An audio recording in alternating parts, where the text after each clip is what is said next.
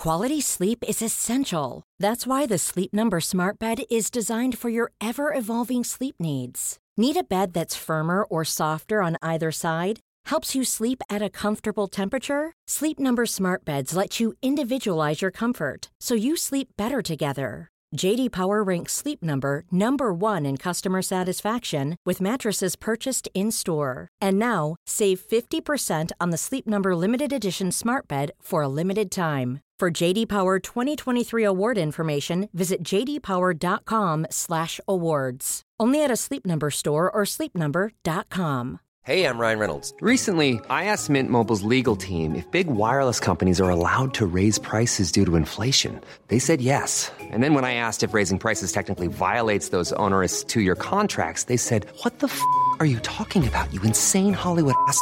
So to recap, we're cutting the price of Mint Unlimited from $30 a month to just $15 a month. Give it a try at mintmobile.com/switch. $45 up front for 3 months plus taxes and fees. Promo rate for new customers for limited time. Unlimited more than 40 gigabytes per month. Slows full terms at mintmobile.com. Hello everyone, welcome back to the History Hit Warfare podcast. I'm your host, James Rogers, and this is an episode we've taken from the Dan Snow's History Hit archive to mark the anniversary of the start of the First World War. In this episode, Dan deconstructs the myths around the Western Front with the brilliant historian Nick Lloyd, the author of the book on the Western Front. Of course, we know about the ideas of aristocratic generals sending ordinary men over to their death. Lions led by donkeys. But in this particular discussion, Dan and Nick, they take a bit more of a nuanced approach and understanding to the Western Front. Enjoy.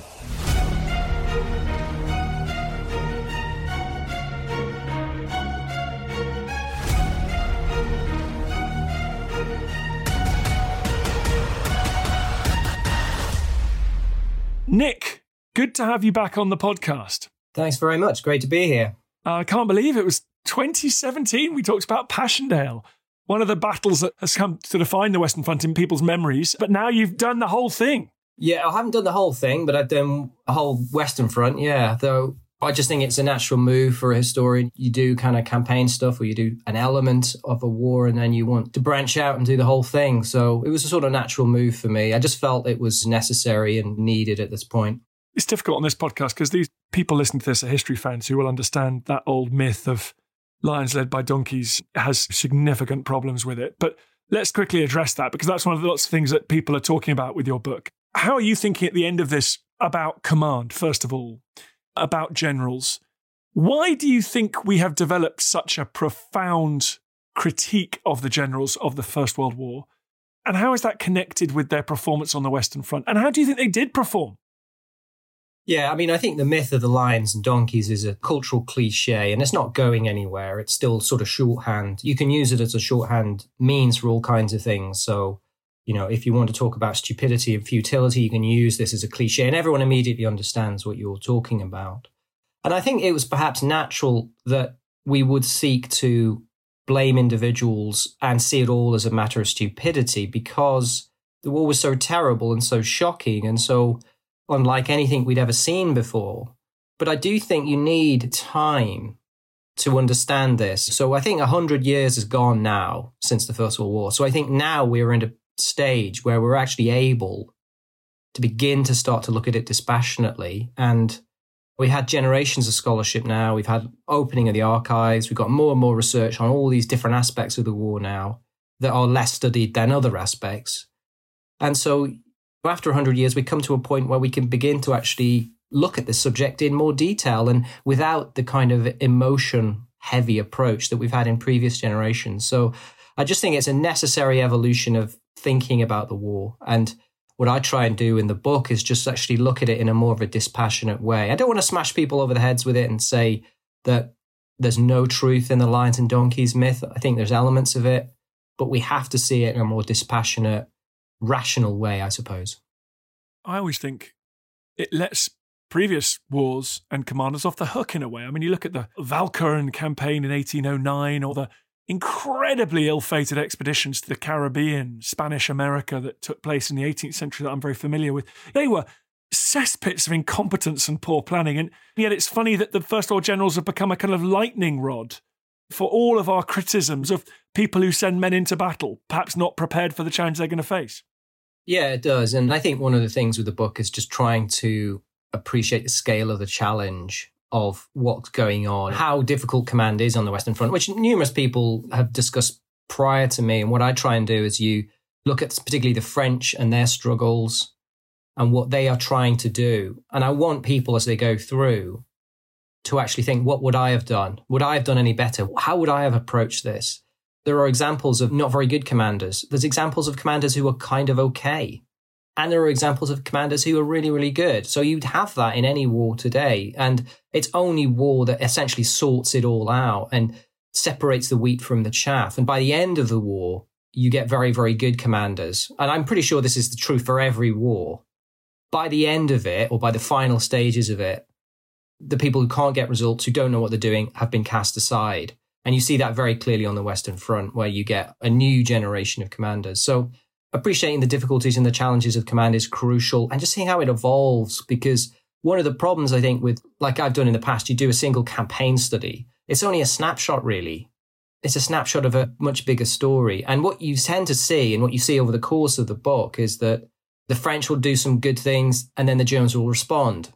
The French will break through one line, and then the Germans will build another line.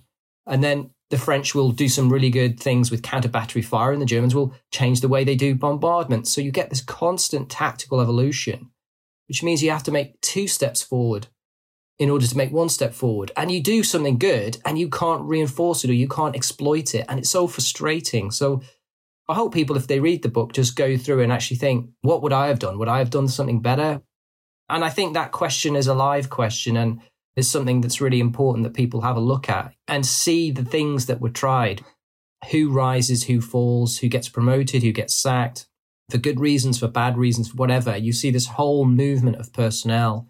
And I think that gives it a more of a sort of a human quality, because these people were humans. They weren't robots. And one of the problems you get in the First World War is that you look at the photos of these generals and they just look like cardboard cutouts. And they're not. They're individuals, and they are trying to deal with a situation that's very, very difficult. A lot of them make many mistakes, as I'm sure we all would, because they don't know what they're doing and they don't know what the future looks like.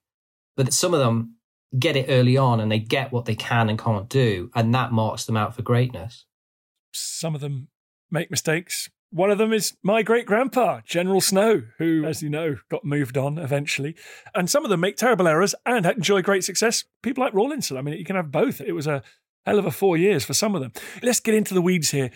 Military observers had known that future warfare was going to be like this. You look at the Richmond campaign in the 1860s as General Grant approached the Confederate capital, and it was a savage, attritional, underground, trench-bound kind of warfare.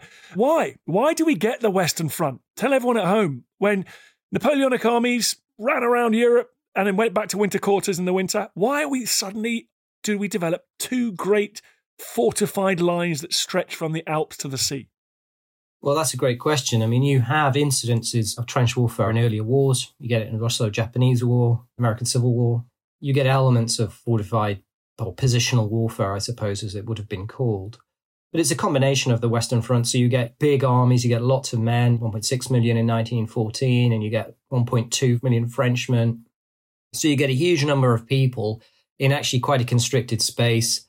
You get the ability to maintain them and keep them supplied, and you get enormous amounts of weaponry, and means that you have to go to ground. You can't not go to ground. You need protection from the fire-swept zone, because rifles and machine guns can fire so much further now. So you can actually have the open battlefield like you had back in the early 19th century, where you could sort of see your opponent on the other side of the hill and you couldn't really hit them. But obviously in the First World War you can. So it's the intensity of the war, it's the numbers, it's the sheer amount of troops, and it's the weaponry. You can't really maneuver, so you haven't got a weapon system or an ability to move and outflank. So you get all of that, and it just sort of mushes together into what will become the deadlock of 1915 to 1918.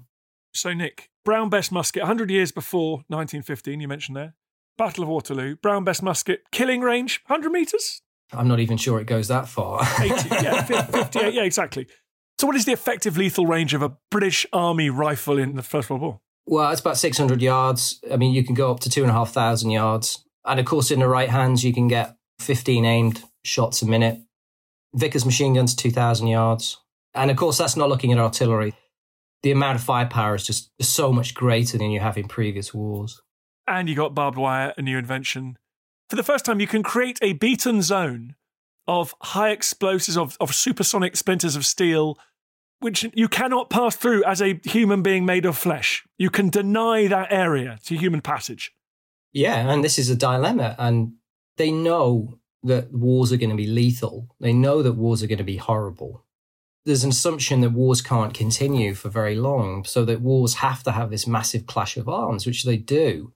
But I think everyone sort of underestimates just how strong and powerful modern industrial states are, and the ability to maintain troops for months on end and to keep going. And nobody's done this before. So you have that sense of, when you get to 1950, nobody has any idea how you get out of this situation. Is it the Battle of Neuve-Chapelle or Loos, where they fire in the space of half an hour the entire output of British armament industries during the Boer War? Yeah, it's Neuve-Chapelle, yeah.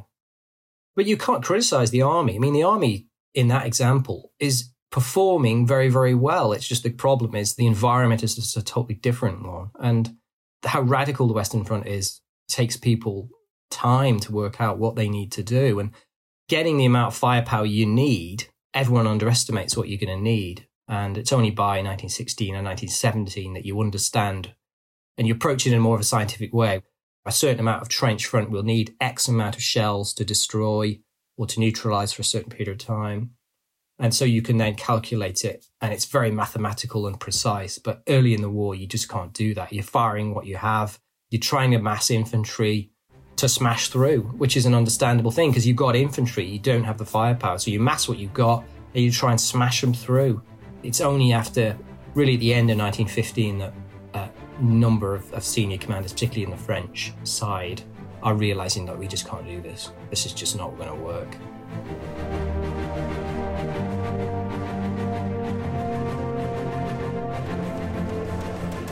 Okay, Tristan, you've got 50 seconds. Go. Right, so Dan's given me a few seconds to sell the Ancients podcast. What is the Ancients, I hear you say? Well, it's like Dan's show, except just ancient history. We've got the groundbreaking new archaeological discoveries. This seems to be the oldest known dated depiction of the animal world, as far as we can tell, anywhere in the world. We've got the big names. It's one of those sort of great things, Pompeii. It's kind of forever rising from the dead and from destruction. We've got the big topics. The man destroys 7 legions in a day. No one in history has done that. Subscribe to the Ancients from History Hit, wherever you get your podcast from. Oh, and Russell Crowe, if you're listening, we would love to have you on the Ancients. Spread the word, people. Spread the word. If you're looking for plump lips that last, you need to know about Juvederm lip fillers. With Juvederm Volbella XC and Juvederm Ultra XC, your lip look, whether it's subtle or bold, can last up to 1 full year with optimal treatment and no additional maintenance. Find a licensed specialist and see if it's right for you at Juvederm.com today. That's JUVEDERM.com.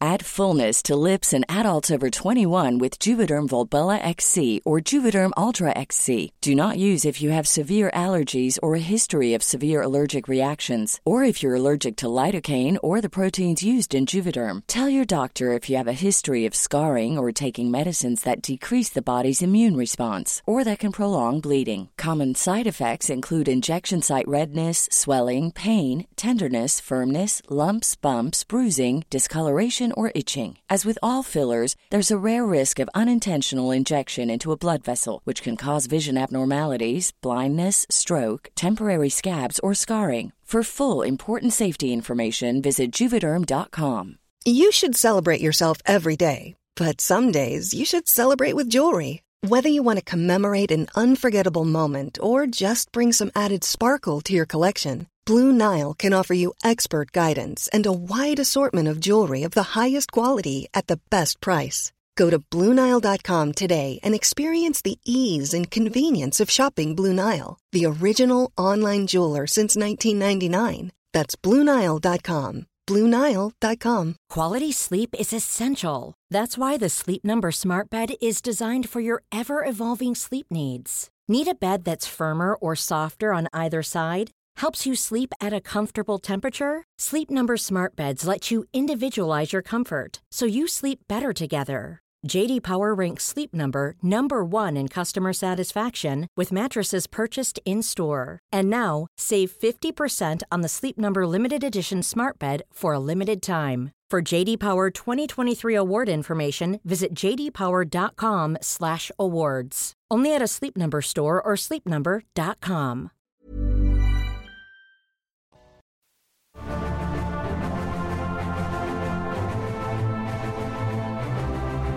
You mentioned the power of the state there, which is really interesting because the logistics are as important as anything else.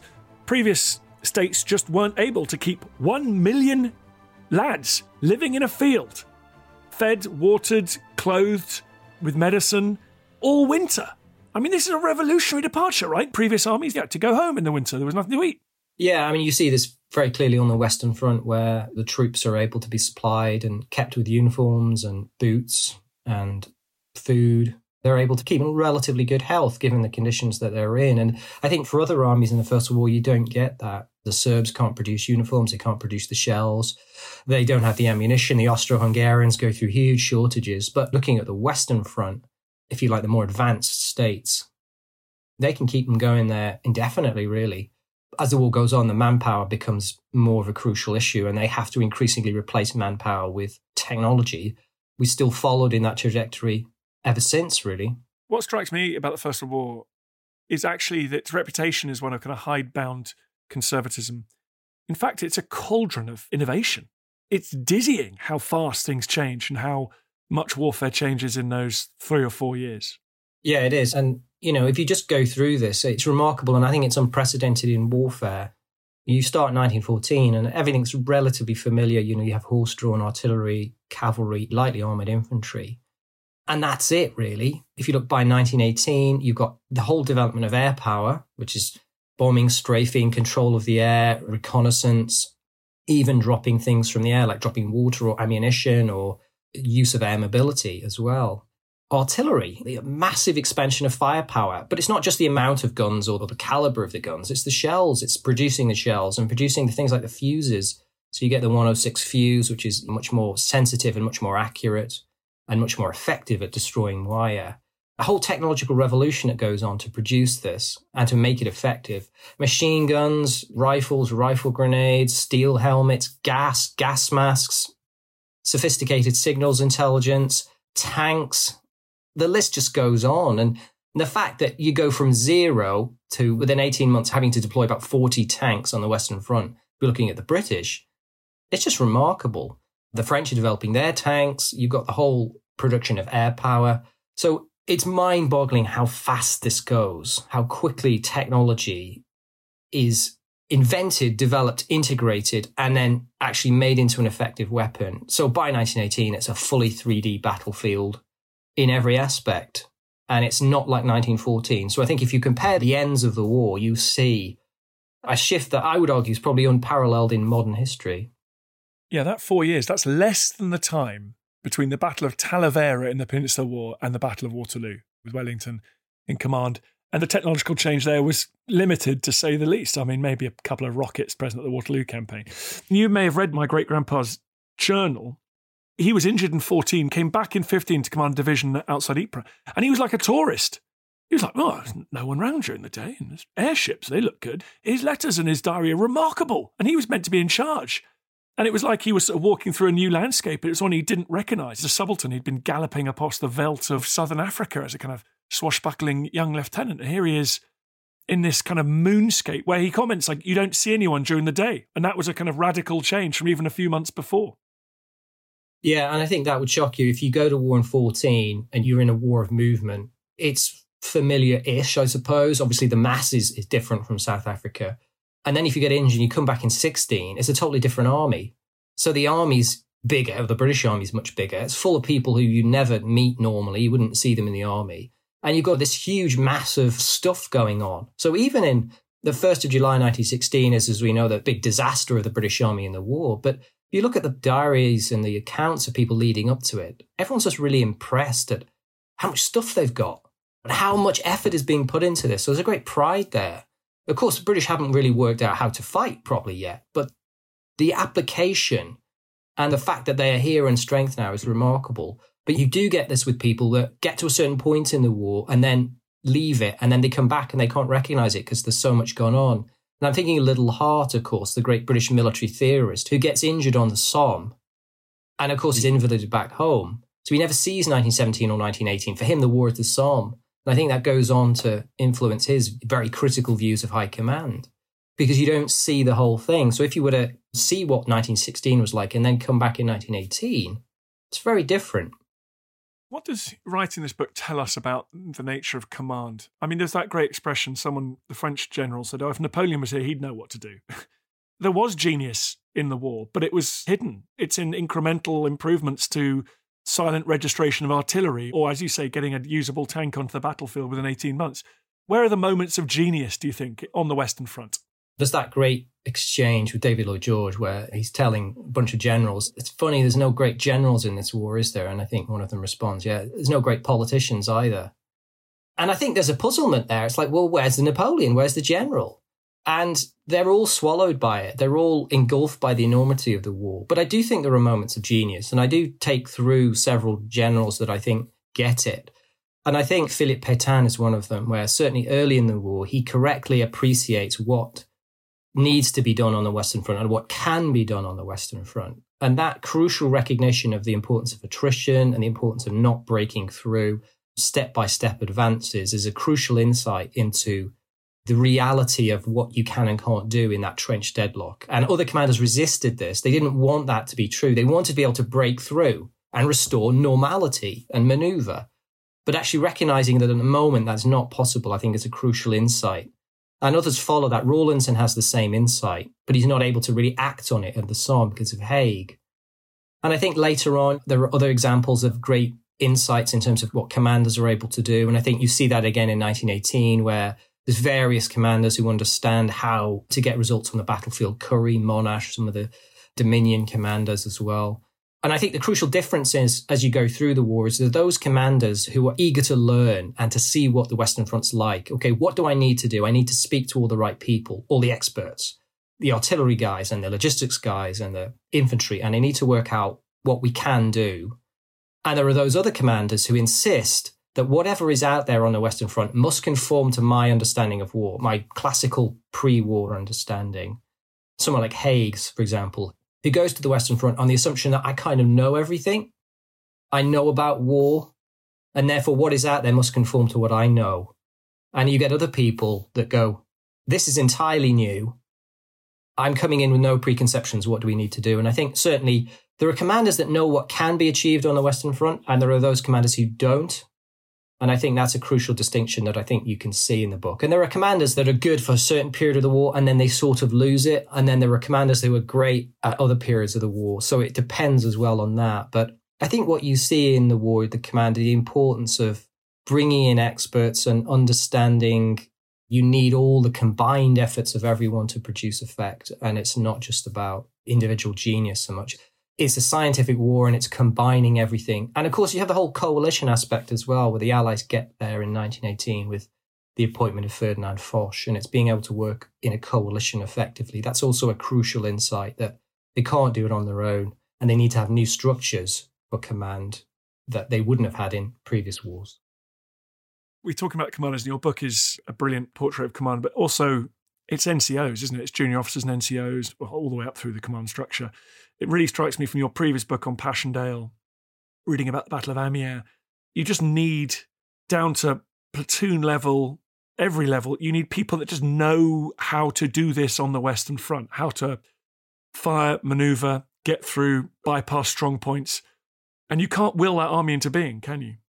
No, you can't. And it takes time and effort, and you need to work out what you need to do. So it's all right training people, but the war they're going to be fighting is very different to what you're training for. So the adaptability and the innovation is crucial, and having people that can think clearly, encouraging a culture of questioning, which is, again, it's not always easy to do, particularly in that situation. And there's laments as the war goes on that the quality of the soldiers isn't good enough and the quality of the officers isn't good enough. And I think later on they realize that perhaps they have been too eager to throw infantry into situations where human flesh is just not going to make the difference. You need that combination of technology and firepower to give your people the best chance of getting through. And you see this by 1917, most people have recognized that the infantry can only go about 1,200 yards. That's it. That's as far as you're going to go. And then you need to either dig in or you get new troops in, but you're not going to get battalions that's going to go 3 miles in that trench deadlock. Changes in 1918 slightly, but in that real trench deadlock, you can't go that far because it's just so exhausting and tiring and taxing on battalions. I was about to say, as a proud Canadian, I'm glad you put that little reference to 1918 and the Amiens, the big Canadian advance at Amiens, the record advance that I learned with my mother's milk. 1918 is like full circle where everything changes and you get the restoration of manoeuvre. The Germans come out, so there's none of those big defences again, so you get a much more mobile battle. But still, the memory of the First World War is still in that middle period, 1915, 1917. That's the First World War for many people. That's the essence of the war. But obviously 1918 dispels a lot of those myths. It's a very different kind of war. I do sometimes get nervous that those of us that are in the know, did you find this when you're writing the book, are we danger of throwing out the baby with the bathwater? Like, learning curve, and actually hundreds of thousands of people were killed and wounded in utterly pointless attacks by all sides in the Western Front. I learned recently, which I didn't know much about, the pre-Christmas 1914 assaults by the British Army that were just the definition of futile. And do you feel, as a historian, that sometimes is it too easy to forget the kind of tragedy of those moments? Oh, it is, yeah, absolutely. And you get, by 1915, the French army, the French politicians are getting nervous because they're getting people coming back from the front talking about these little attacks or these attacks which have to go in to sort of write headlines and just produce carnage. And they're talking about, well, the generals say it's all about gaining the moral high ground. And I think there's a line in the book where one of the French deputies talks about they're just all dead. They're just all dead in front of the German line and they're carrying on. And you do get this sense of anger and futility about it. And I think, that's part of the story of the book is that these generals are all overwhelmed with it. And a lot of them make a lot of these mistakes. And I think by 16, they're realizing that in many ways, their most valuable asset is their manpower. And they have to be much more careful with it. And I think the great commanders of the war, someone like Pétain, has that sense of caution and he wants to save his men as much as possible. And I think that's why he becomes the national hero that he does. And you get other British commanders as well who have that sense of we have to shield our men from the storm as much as possible. And there are other commanders who don't really share that, who believe actually we need to put everything in now and smash the enemy as much as we can, or we can just continue to take these losses. By 1916, you really can't. That's why you have to produce tanks and all these other things. So it's a tragedy. It's a complete tragedy. And everyone makes mistakes. Everyone makes huge errors, I think. Not necessarily everyone, but there are huge errors all over, certainly in the early phases of the war. But I think once commanders realize that this is not going to work, you do see changes. So I think the second half of the war is quite different. And also the generals were not insulated from their mistakes. I mean, Castelnau, the French general, lost a son, at least one son, in an attack he directed. I mean, these generals and indeed the politicians were losing relatives, friends, often. Yeah, absolutely. Castelnau actually loses 3 sons in the war. He's asked in the war, he says, what are you going to do after the war? And he says, I shall weep for my children. It's just utterly heartbreaking. You can't imagine the horror of that. Foch is the same. Foch loses his only son. Ludendorff loses, I think, 2 stepsons. The list goes on. Allenby loses his only son. So the tragedy and horror is transmitted to the generals. There's no question about that. I think some would say it's a price worth paying. We have to pay the blood cost and all these kind of things, but they're not insulated from it. That's a crucial insight, I think, that people have to understand if we're going to judge them. And we can judge them and we can talk about, we might have favourite generals or infamous generals, and I think that debate will go on. But I think it has to move on from the idea that these people are all criminally incompetent, because I just don't think that sits up. The scale of the challenge is terrifying, really, and nobody knows the scale of the challenge in 1914. They have no idea what they're going to need to do to win. And they have a short-term mindset. They have to win quickly because they can't really imagine this horror going on. It's only later on they realize that actually this is going to go on, and therefore we need to have a strategy that takes that into account and allows us to survive rather than sort of petering out in the summer. You've studied it all your life. Having written this huge book now about the whole of the Western Front, did it change any of your thinking? I've done a fair bit on the Western Front, so I was pretty aware of it. I was very eager and interested to look at the French side of things, which I hadn't covered previously. So writing the French story of the Western Front, I found fascinating, and I found really interesting to see how their developments and what they're working out are some cases paralleled, or maybe the British get there slightly later, and just to see how the French do things. So I found that the most interesting, because I think what you see in the book is the early stages of the book. It's French and Germans, and that's the war. And then as you go forward, the British gradually increase in importance and strength, almost to a parity by 1917, and then the Americans come in. So for me, the French aspect was the most interesting to do, and I think for readers who might be familiar with the Somme or Passchendaele, they won't be familiar, or most people won't be familiar with the French battles. So that was really interesting from my perspective, and something I was really interested to write that and see how it linked in with the British. Thank you very much, Nick, for coming back on the podcast. The book is called The Western Front, A History of the First World War. Where do you go next, buddy? Another front? Eastern Front. So you're going to go Eastern? Yeah, we're going to do Eastern Front. So I'm writing at the moment. It's Austria-Hungary and Russia and Serbia and Romania and Bulgaria and Italy. So it's the Eastern Front and the Balkans. It's a war that, again, most of us have absolutely no understanding of, myself included. So it's a fascinating story. And in many ways, it's the heart of the war, but it's a very, very different war. So yeah, we'll see how this one comes out. But it's a natural sequel, I suppose, to the Western Front. Can't wait to talk to you about that. Good luck with it, Nick. See you soon. Thanks so much.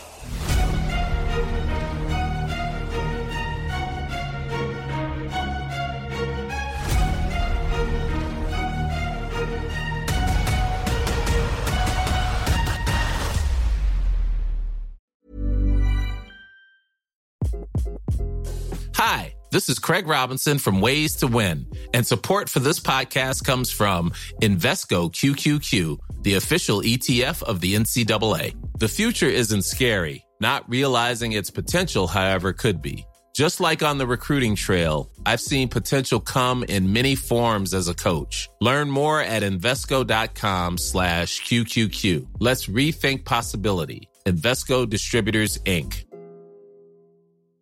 Planning for your next trip? Elevate your travel style with Quince. Quince has all the jet-setting essentials you'll want for your next getaway, like European linen, premium luggage options, buttery soft Italian leather bags, and so much more. And it's all priced at 50 to 80% less than similar brands. Plus, Quince only works with factories that use safe and ethical manufacturing practices. Pack your bags with high-quality essentials you'll be wearing for vacations to come with Quince. Go to quince.com/trip for free shipping and 365-day returns.